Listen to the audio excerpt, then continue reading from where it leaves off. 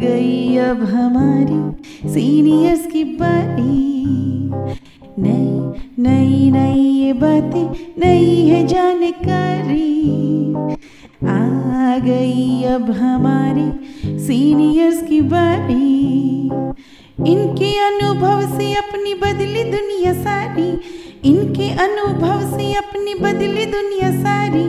दादा दादी नाना नानी करते बातें प्यारी। सुन लो तुम, समझ लो तुम, हाँ सुन लो तुम, समझ लो तुम। सुन लो तुम, समझ लो तुम, बात ये हमारी। खुश रखोगे इनको तो होगी खुशी तुम्हारी। नई बात है ये देखो, नई जानकारी। आ गई अब हमारी सीनियर्स की बारी।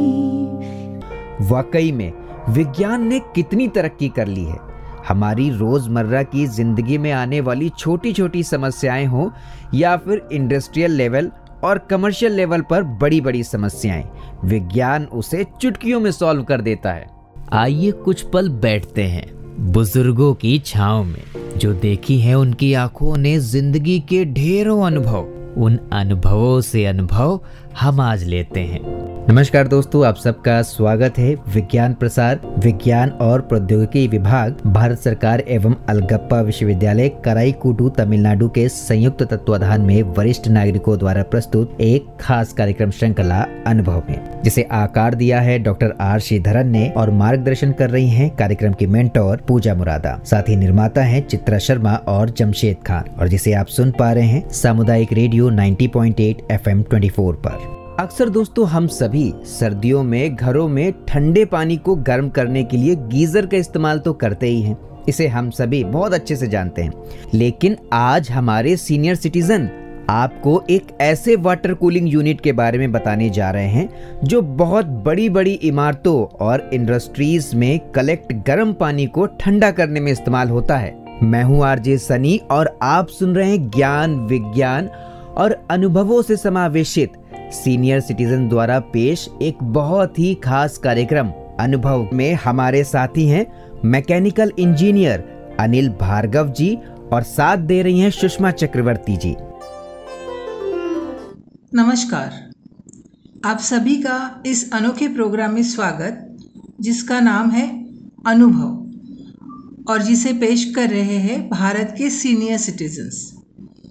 मेरा नाम सुषमा चक्रवर्ती है और मैं आशियाना उत्सव जयपुर से FM 24 भिवाड़ी के माध्यम से आप लोगों से बात कर रही हूँ। आज हम एक बहुत ही स्पेशलाइज्ड फील्ड की बात करेंगे, कूलिंग टावर्स। और आज के हमारे अतिथि है श्री अनिल भार्गव। अनिल जी मैकेनिकल इंजीनियर हैं और भारत की टॉप मल्टीनेशनल कंपनीज में सीनियर पोजीशन में काम कर चुके हैं। अनिल जी, आपका बहुत बहुत स्वागत। धन्यवाद सुषमा जी, और श्रोताओं को मेरा नमस्कार। अनिल जी, हमें सबसे पहले तो आप ये बताइए कि कूलिंग टावर्स क्या होते हैं। ठीक है, कूलिंग टावर्स वर्ड से ही इसका डेफिनेशन मिल जाती है। एक टावर जिसमें कूलिंग होती है उसको कूलिंग टावर बोलते हैं जी। और हम जो करते हैं वो है गर्म पानी को ठंडा करते हैं। अच्छा, तो ये एक सिंपल प्रक्रिया है लेकिन बहुत कॉम्प्लिकेटेड है। सही बात, राइट थिंग? सही बात है। तो इसके बारे में आप थोड़ा विस्तार से बताएंगे हमें? आप एक आम आदमी के लिए कूलिंग का क्या मतलब होता है? जैसे हम घर में बैठते हैं तो एयर कंडीशनर में अपना घर ठंडा होता है, बाहर एयर कूलर से हम ठंडा करते हैं, लेकिन सब में तो पानी यूज़ होता है, हवा का यूज़ करके फिर पानी आता है, वो पानी ठंडा होता है और उससे हवा हमको ठंडी मिलती है। लेकिन इसमें क्या होता है कि हम इक्विपमेंट्स जो भी होते हैं और जो भी बड़े बड़ी मल्टीनेशनल बिल्डिंग्स होते हैं उसमें हम एक अलग टाइप के टावर्स बनाते हैं जिसमें जो पानी गर्म यूज़ होता है उसको हम एक प्रक्रिया से ठंडा करते हैं और उसी पानी को रीसर्कुलेट करके वापस मशीन्स वगैरह में डाल के फिर उनको ठंडा करते हैं, फिर वापस वो पानी सर्कुलेट होता है। ओके, सो एक प्रकार की ये रीसर्कुलेशन की भी प्रक्रिया है। जी, इसमें क्या फ़ायदा होता है कि हम पानी बचाते हैं। ओके। जो जैसे जो यूज़ होता है, ये अभी बता दूं आपको, ये बड़ी बड़ी refineries, power plants, steel plants, natural gas plants, nuclear plants और जितने भी हमारे हॉस्पिटल्स हैं, मेट्रोज हैं, उसमें ये यूज़ होता है। अगर हम उन जगहों को कंडीशनिंग करने लगे तो बहुत खर्चा आता है, और जी। उस खर्चे को बचाने का एक बहुत बड़ा तरीका है कूलिंग टावर्स। सो ये ना ही सिर्फ हेवी इंडस्ट्रीज में यूज होते हैं, बल्कि हमारी रोज की चीज़ों में, जैसे कि आपने बोला हॉस्पिटल्स या मेट्रो स्टेशंस, इसमें भी इसका इस्तेमाल होता है। जी, बिल्कुल सही बात है। और आप लोग कभी जब भी किसी मेट्रो में जाएं या किसी भी हॉस्पिटल में जाएं तो आपको छत के ऊपर कूलिंग टावर नज़र आएंगे, और 99% टावर्स वो होंगे जो जिसमें मेरा थोड़ा बहुत रोल रहा हो। जी, ये तो आपका बहुत ही योगदान रहा है। अनिल जी, ये पूरी सिस्टम कैसे काम करती है, इसके बारे में अगर आप हमारे श्रोताओं को सिंपल लैंग्वेज में बोले तो हमें बहुत अच्छा लगेगा। कूलिंग टावर्स की वर्किंग सिंपल भी है और इंट्रिकेट भी है। मैं श्रोताओं के लिए बड़े सिंपल तरीके से बताता हूँ। जी। जितनी भी मशीनें होती हैं, जितने भी इक्विपमेंट्स होते हैं, उन जब वो चलते हैं तो गर्म होते हैं। ओके। और उस गर्म को ठंडा करने के लिए हमको नॉर्मली पानी यूज़ करना पड़ता है। और अगर हमने खाली पानी यूज़ करते रहे और उस पानी को डिस्चार्ज करते रहे तो पानी की रिक्वायरमेंट बहुत ज़्यादा होगी, बहुत ज़्यादा पानी वेस्ट भी होगा, बहुत ज़्यादा वेस्ट होगा, और इतना पानी हमारे पास है नहीं। बिल्कुल। तो हम क्या करते हैं कि टावर्स बनते हैं, उनमें एक इस तरीके से उसका डिज़ाइन होता है कि पहले नीचे पानी का रिजर्वायर होता है स्टोर करने के लिए, फिर ऊपर से गर्म पानी एक साइड से पानी आता है, और नीचे से रास्ता होता है जिससे ठंडा पानी जाता है। और इसको बीच में करने के लिए हम एक उसको बोलते हैं जाली, बोलते हैं सेपरेटर्स बोलते हैं, और उसके ऊपर एक पार्ट होता है ड्रिफ्ट एलिमिनेटर। ये दो पार्ट हैं, थोड़े डिफिकल्ट है, लेकिन बहुत सिंपल, बनाने में बड़ा मुश्किल होती थी, लेकिन अगर वो चीज़ ठीक नहीं बनी तो कूलिंग टावर सही काम नहीं करता। बिल्कुल।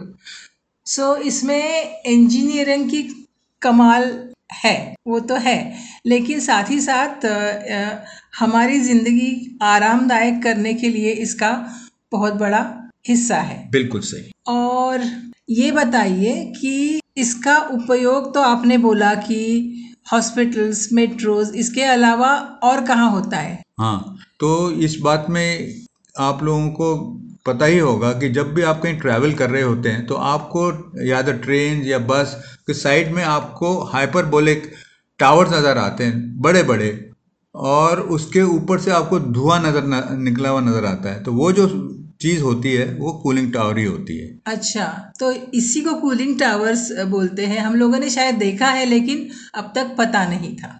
तो अनिल जी, इस कूलिंग टावर्स से इसका इस्तेमाल तो हमको करना ही पड़ता है, लेकिन इससे पर्यावरण को कैसी मदद मिलती है? हाँ, आपने बिल्कुल सही सवाल पूछा।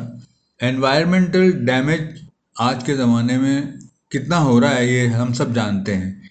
ये सब कूलिंग टावर लगाने के बाद भी देखिए कितना क्लाइमेट इफेक्ट हो रहा है, लेकिन रोज़ ही रोज़ डिज़ाइन चेंज होते रहते हैं ताकि इनकी एफिशिएंसी बढ़े और हमारा एनवायरमेंटल कंट्रोल में रहे। इसके लिए बेसिक पर्पस होता है कि कितना पानी हमारा परसेंटेज हम यूज़ करके रीसर्कुलेट कर सकें। वो जितना यूज़ कर सकते हैं वो ही हमारा कूलिंग टावर की परफेक्शन को पहुंचने में मदद अंजाम देता है। ओके, ये बहुत अच्छी बात बोली आपने। कूलिंग टावर्स की कंस्ट्रक्शन में किस मटेरियल का इस्तेमाल होता है?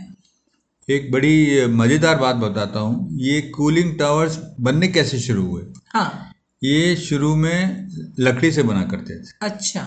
और जहाँ हमने काम किया वो कंपनी जिन्होंने शुरू की थी वो टिम्बर मर्चेंट थे। अच्छा, ओके।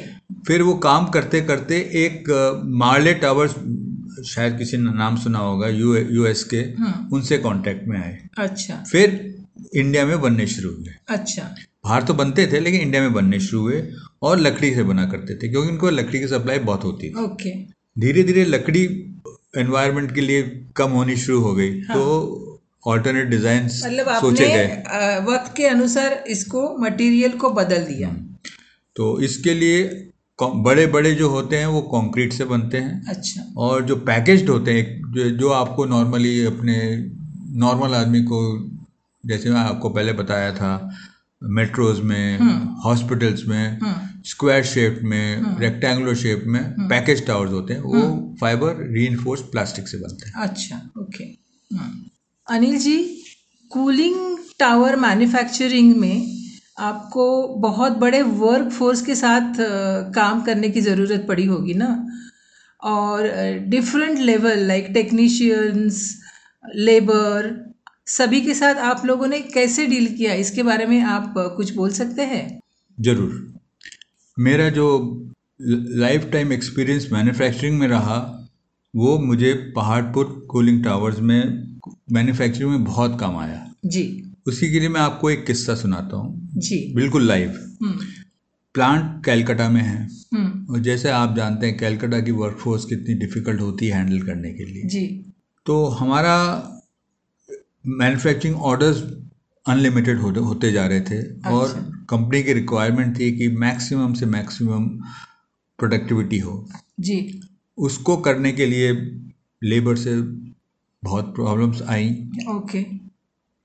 जब लास्ट रिजॉर्ट पे हमको एक बार company almost a year lockout रखनी पड़ी। अच्छा, अच्छा, ओके। लेकिन लॉकआउट करने का जो डिसीजन था, उससे हमारा कस्टमर की जो डिमांड है वो तो कम नहीं होगी। कम नहीं हुई और रादर बढ़ती जा रही थी। अच्छा।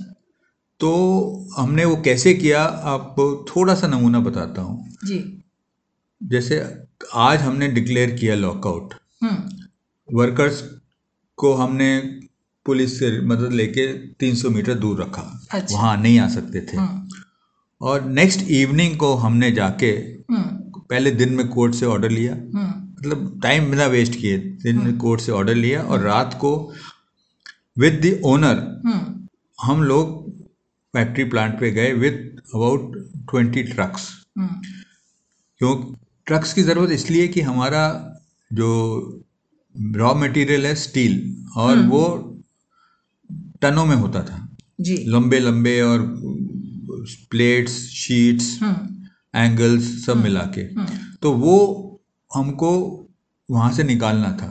जी। वहाँ तो हम काम नहीं कर सकते थे, और हमको मालूम था ये लंबा चलने वाला है, तो हमको उसको बाहर ले जाना था। जी। दिन में ही हमने एक जगह किराए पे ली, ओके। और वहाँ पे मटेरियल ले जाना शुरू किया। जी। हफ्ते भर में हम करीब करीब 30-40% ऑफ द मटेरियल हमने निकाल लिया। ओके। और इतने दिनों में हमने इंतजाम किया कि कैसे ऑल्टरनेट वेज से हम वहाँ पे मैन्युफैक्चरिंग चालू रखे। ओके। वो भी किया, और उसके अलावा हमने अपने सब कॉन्ट्रैक्टिंग भी, जो कुछ लोकल सप्लायर से उनके यहाँ भी यही काम करवाया। आप विश्वास नहीं करेंगे, विद इन 1 या 1.5 महीने में हमारा रेगुलर प्रोडक्शन चालू हो गया, और 7-8 महीने में हमने majority of the supplier customers की डिमांड मीट करनी शुरू कर दी। अरे वाह, ये तो बहुत कमेंडेबल बात है।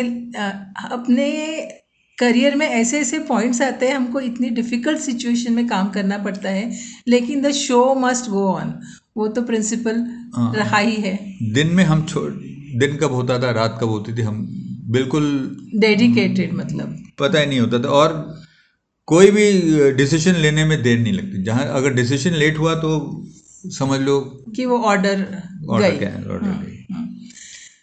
तो ये बहुत इंटरेस्टिंग आपने बातें हमसे की, टेक्निकल, और फिर जो काम करते समय दूसरी प्रॉब्लम्स आ जाती है काम करते समय, वो भी आपने बोली हमें, और इसका हमारे रोज़मर्रा की ज़िंदगी में कितना उपयोग होता है वो भी आपने बात बोली, और circulation of any material, recycling, उसके बारे में भी आपने बोला। तो आज का ये अनुभव हमारे लिए बहुत रिच रहा, क्योंकि बहुत सारी कॉम्प्लिकेटेड बात आपने बहुत सहजता से हमसे बात बोली। अनिल जी, आपका बहुत बहुत शुक्रिया। और हमारे श्रोता आज अपने साथ बहुत सारी इन्फॉर्मेशन लेके जाएंगे, ये मुझे इसकी बहुत विश्वास है।